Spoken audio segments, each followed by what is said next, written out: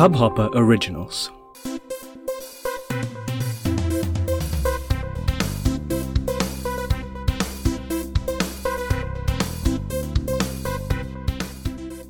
Hello and welcome to AIDS Cricket Show. My name is Hamid and I'm here with the very latest episode of this podcast. Today it's gonna be a very short episode in which I'm just going to discuss about one test match which is between New Zealand and England. Yesterday we talked in brief about this test match and it did end, and I'm glad to say that it did not end in a draw. So, how did it end? Well, pretty much how I was expecting it to be. As I said in the last episode, that I was expecting that one session for New Zealand जो उनको चाहिए था, वो उनको मिला, and it ended pretty well for New Zealand, much more earlier than I had anticipated. I had anticipated also that Stokes will play well. Well, he did fight, not well in terms of how the match it was needed in terms of match, but he did fight well. So हुआ क्या? तो जरा एक brief overview देखते हैं इस पूरे match के बारे में.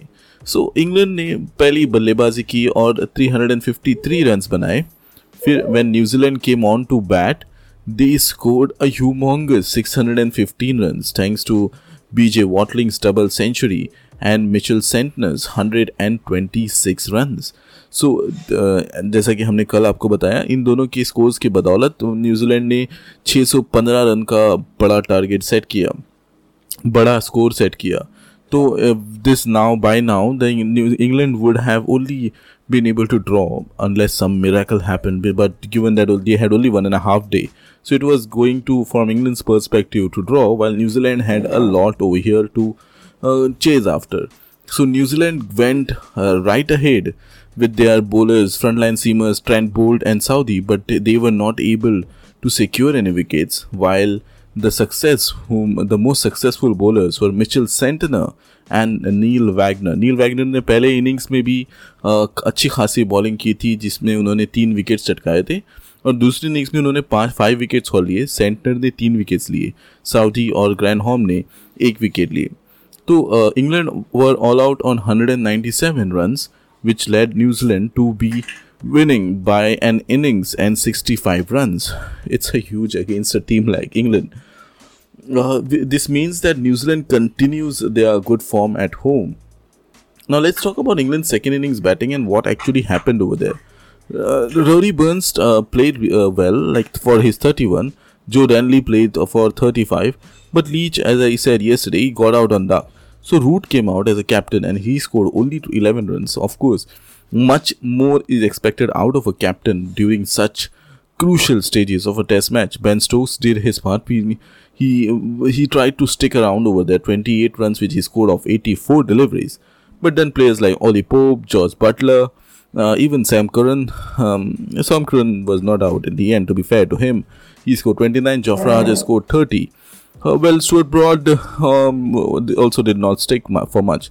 Now, if you see this England's squad of playing 11, you will notice that all the 11 players, apart from Jack Leach, so all the 10 players are known for their all-round abilities. And a team of such high quality or such good caliber to get out on 197 is not a good look on their side.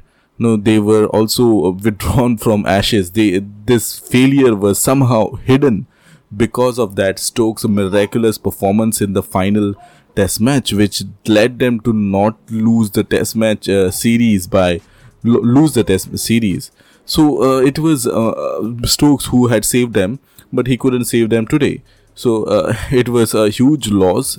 A literally very huge loss. Like teams like Bangladesh and Pakistan have lost by such margins. So for a team like England to lose is a very much bigger statement as to how and where they are standing right now.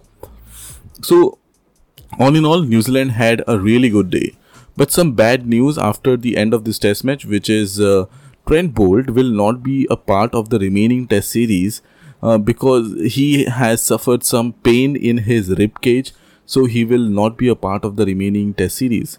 An interesting fact, by the way, so since he debuted for New Zealand, He has been a part of around 70 test matches. He has just missed around 5 test matches or so. So that will be a key factor going into further into the series. Although he was not that impactful anyway in this test match, but we all know the day when he strikes, it's the end for the opposition. He doesn't take a couple of wickets. When he strikes, he takes around 5 to 6 wickets at a trot. So that will be a big loss. And England will have to come back with their all-round abilities, and the batsmen should utilize their potential what they have. Alright, so that is what I've had about this match. Tomorrow tomorrow there won't be any episode. The next episode will be on Wednesday. So till then, have a great cricketing day.